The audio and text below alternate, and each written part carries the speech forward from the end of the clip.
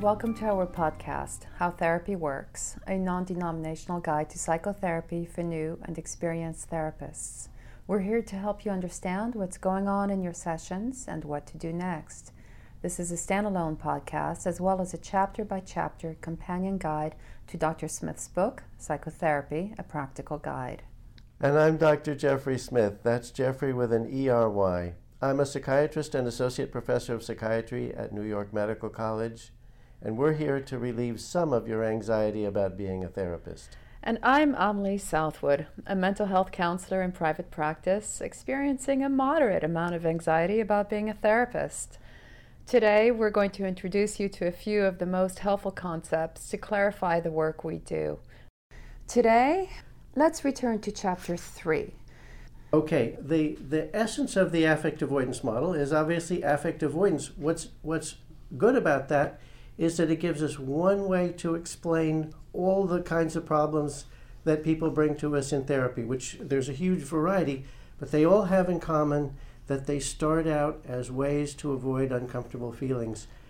Who's doing that? It's the instinctive mammalian mind that abhors uncomfortable feelings and is designed to find ways to get around them. And so that's why we have dysfunctional behaviors, the kind that we can do something about in psychotherapy. But that's not the only thing that's good about the affect avoidance model. It doesn't just explain how people have problems, it also gives us a pathway to resolving them, because what people need to do in order to get better is they need to face exactly those same feelings that they've been avoiding and go through those feelings. And when they do, there's a healing transformation that takes place, and we're no longer plagued by the need to do all of those unhealthy things we do to avoid them. So it's not only an explanation, but also leads to a way to resolve these problems. There are many ways of doing this, many different theoretical models that can be applied. Can you tell me, how would we make use of the different therapies? Well, you'll see as we go along in the book that each of the different models has a different way of explaining, but they all really boil down to the same thing. For the psychodynamic model, it's pretty simple because, let's say, intrapsychic conflict, what makes conflict problematic is that it generates uncomfortable feelings. If the superego says, don't do that, and the id says, yeah, I want to do that, either way you go, there's going to be an uncomfortable feeling. And so kinds of defenses that come up have to do with getting away from uncomfortable feelings. In cognitive behavioral therapy, it's a little more complicated.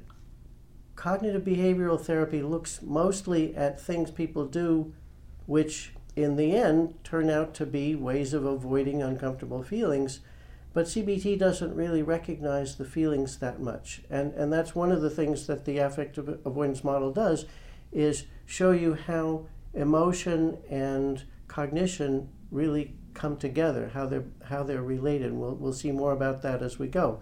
But in CBT, when you change your behavior or you change your thinking, you're really letting go of an avoidance mechanism, and what happens is uncomfortable emotions come up, which is why recent CBT literature is recognizing that there's resistance in CBT also, that people have a hard time making changes. Why do they have a hard time making changes? Because it stirs up uncomfortable feelings.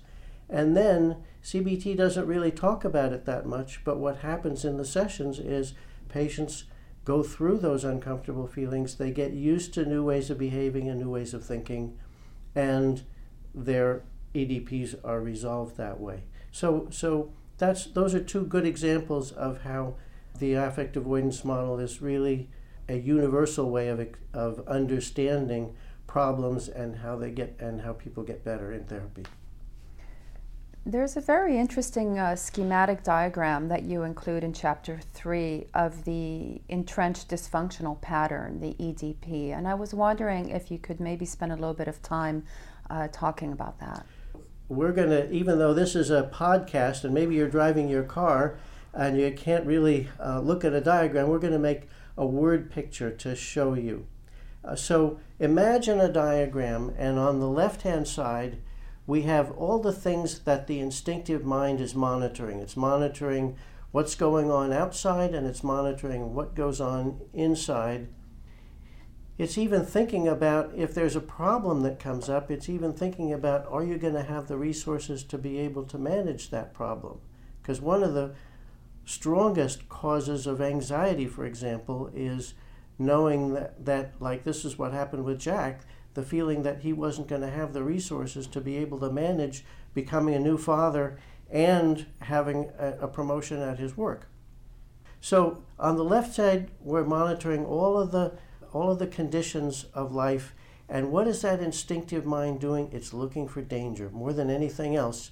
Yeah, it has an eye out for opportunity and pleasure, but really danger is the thing that evolution has taught our instinctive mind to be looking for. How do we know something is dangerous? Well, the way things get labeled as dangerous, the way they get tagged as dangerous, is they get connected by neurons. Neurons have connections, and a certain set of circumstances or a certain thing that's going on gets connected up with a negative feeling, with a core emotion. These are deep down emotions, the ones that are the same for humans and for other mammals, and those emotions are not always conscious, but they're very important. And when we really feel an emotion, when we have an affect with all of the visceral sensations, the things that where we know this is a real feeling, that is a good sign that these core emotions are activated. So, conditions that could represent a danger are tagged with a negative emotion, such as anxiety, let's say. And that happens to be located in a structure mostly called the amygdala. But in any case, emotion is what triggers the dysfunctional reaction, because emotion is kind of at the center of this diagram. These core emotions lead to some sort of strategy to get rid of the uncomfortable feeling, to avoid uncomfortable affects. So now we're moving towards the right in our diagram. We go from the appraisal on the left, where the brain does a lot of calculations and figures out whether something is dangerous or not. The dangers are tagged with an emotion, and then the next thing that happens is the mind, this is the unconscious mind, the instinctive, self-protective mind. So far everything that you have described is happening on a non-conscious level. Absolutely, and that goes with the fact that about 90% of the thinking power of our brain works outside of consciousness. Okay, so now something is tagged as a potential danger. The instinctive mind then starts to calculate, what can I do to get rid of that uncomfortable feeling? And it comes up with a number of different kinds of solution. The first one I'm going to mention is that the unconscious mind just does something. In other words, it just goes into a behavior. And that behavior, like the panic attack, is an example of that, something that was involuntary that just happened.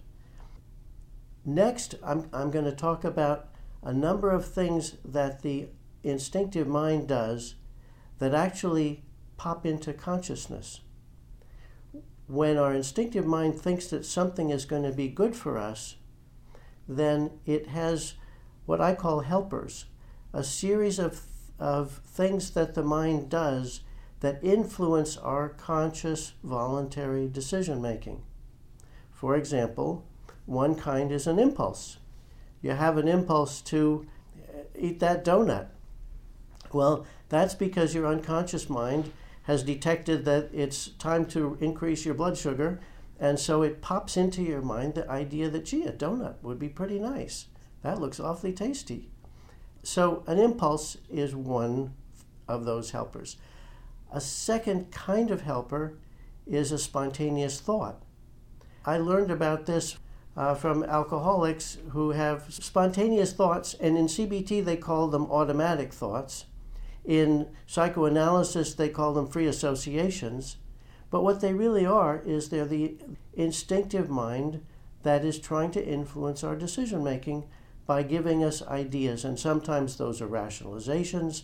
These are all of the defenses that psychodynamic therapists talk about, the denial and things like that.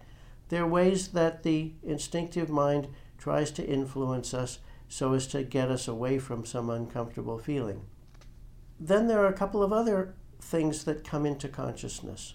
Sometimes we get feelings, like, for example, depression can be thought of as one other way that the instinctive mind maybe wants to save energy if there's trouble by putting us into a depression. Well, what pops into the conscious mind is, I feel terrible, I'm not a very good person. And those things influence us to stay in bed instead of going out and meeting the world, because our unconscious mind thinks that lying in bed and saving energy is the thing that's going to lead to survival. That may not be true, but that's what the unconscious mind thinks. These helpers don't sound very helpful. Well, that's right, because we're talking about situations where the helpers are leading us in unhealthy directions. There are many, many helpers that do good things for us. For example, how do we maintain our weight on an even keel for year in and year out? Well, helpers tell us when we're hungry and when we're not hungry.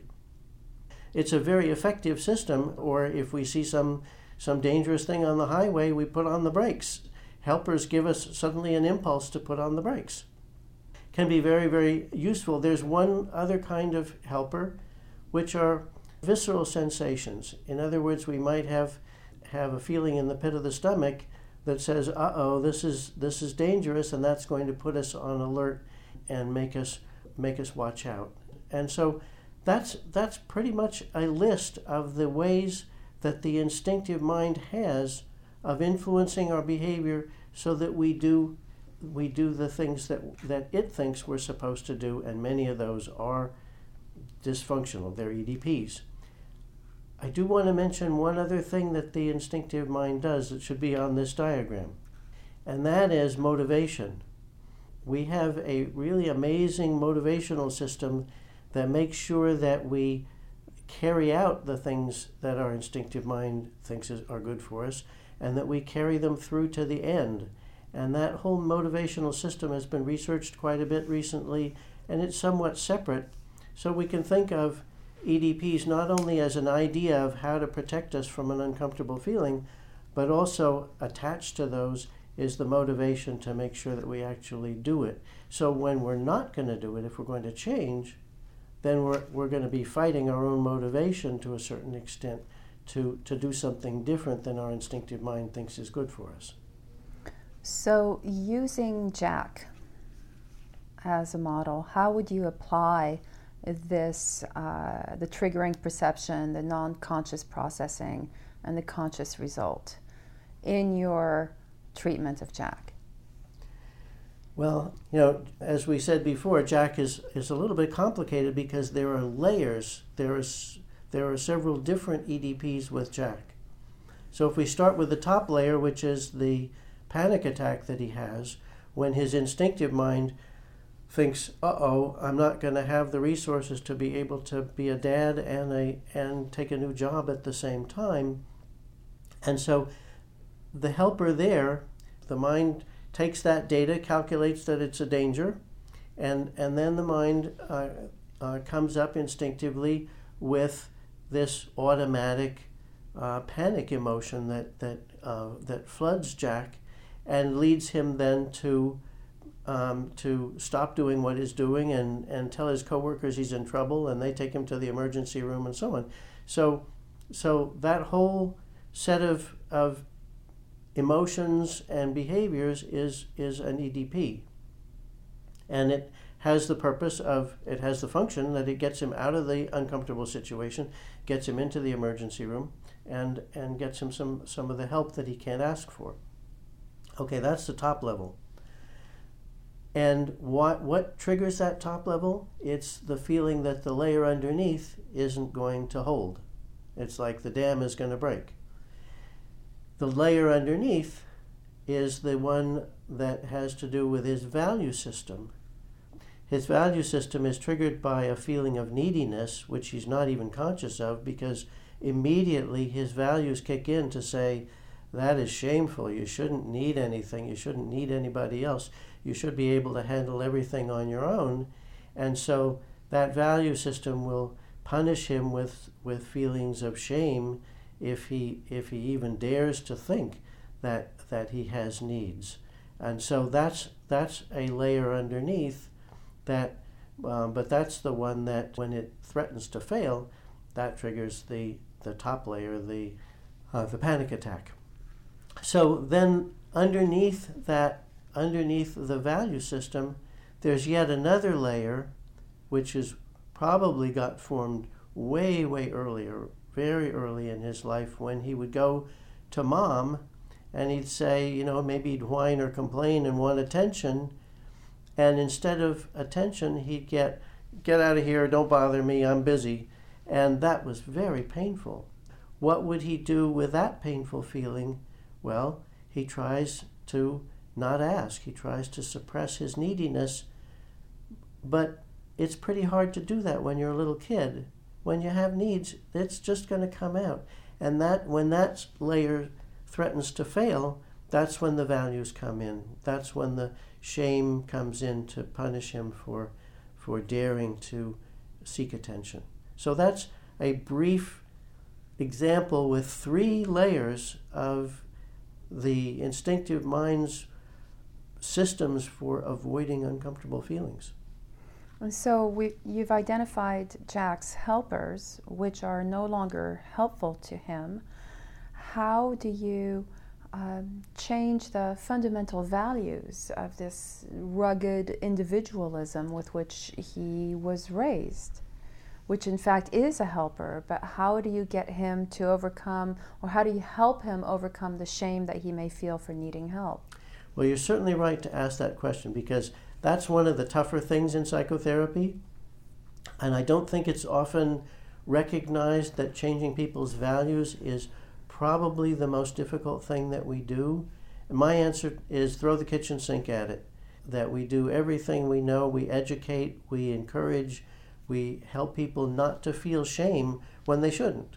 But that's a very hard thing, and there's a whole chapter later on in the book about when values are not healthy, how do we change those and how do we keep them changed, because that's one of the things where the healing is mostly not permanent. It's something that we have to keep on working at throughout life, and that's a really tough challenge. For example, the other day I was working with somebody who's really a dyed-in-the-wool tough guy.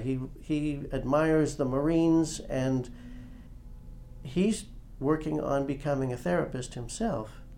Well, he's going to need to change his tough guy values, and for him to do that is quite upsetting, because he's very afraid. He says it out loud.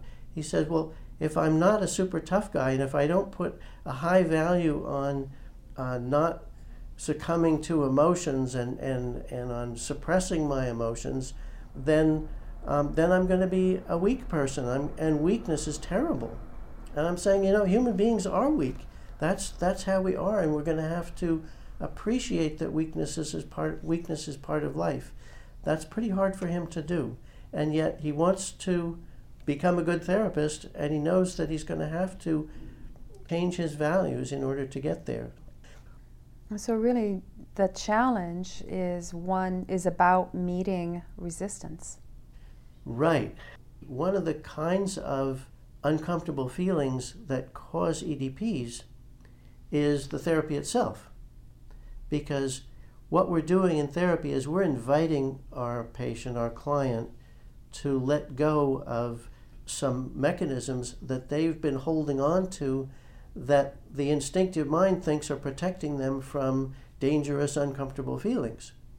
And we're saying, why don't you let go of that shame that's protecting you from the neediness that you're not supposed to have? Why don't you go ahead and show me some neediness? And the instinctive mind gets very upset about that, and it comes up with some sort of strategy for resisting, some sort of strategy for not having to make those changes, So resistance is just super important, and it's kind of a basic fact of life in therapy. Why is that? Well, as therapists, what we're doing is we're inviting our patient to let go of some EDP, some mechanism, maybe an unhealthy one, but a mechanism that the instinctive mind thinks is protecting them from something bad. And so we're asking the instinctive mind to let go of a cherished protection.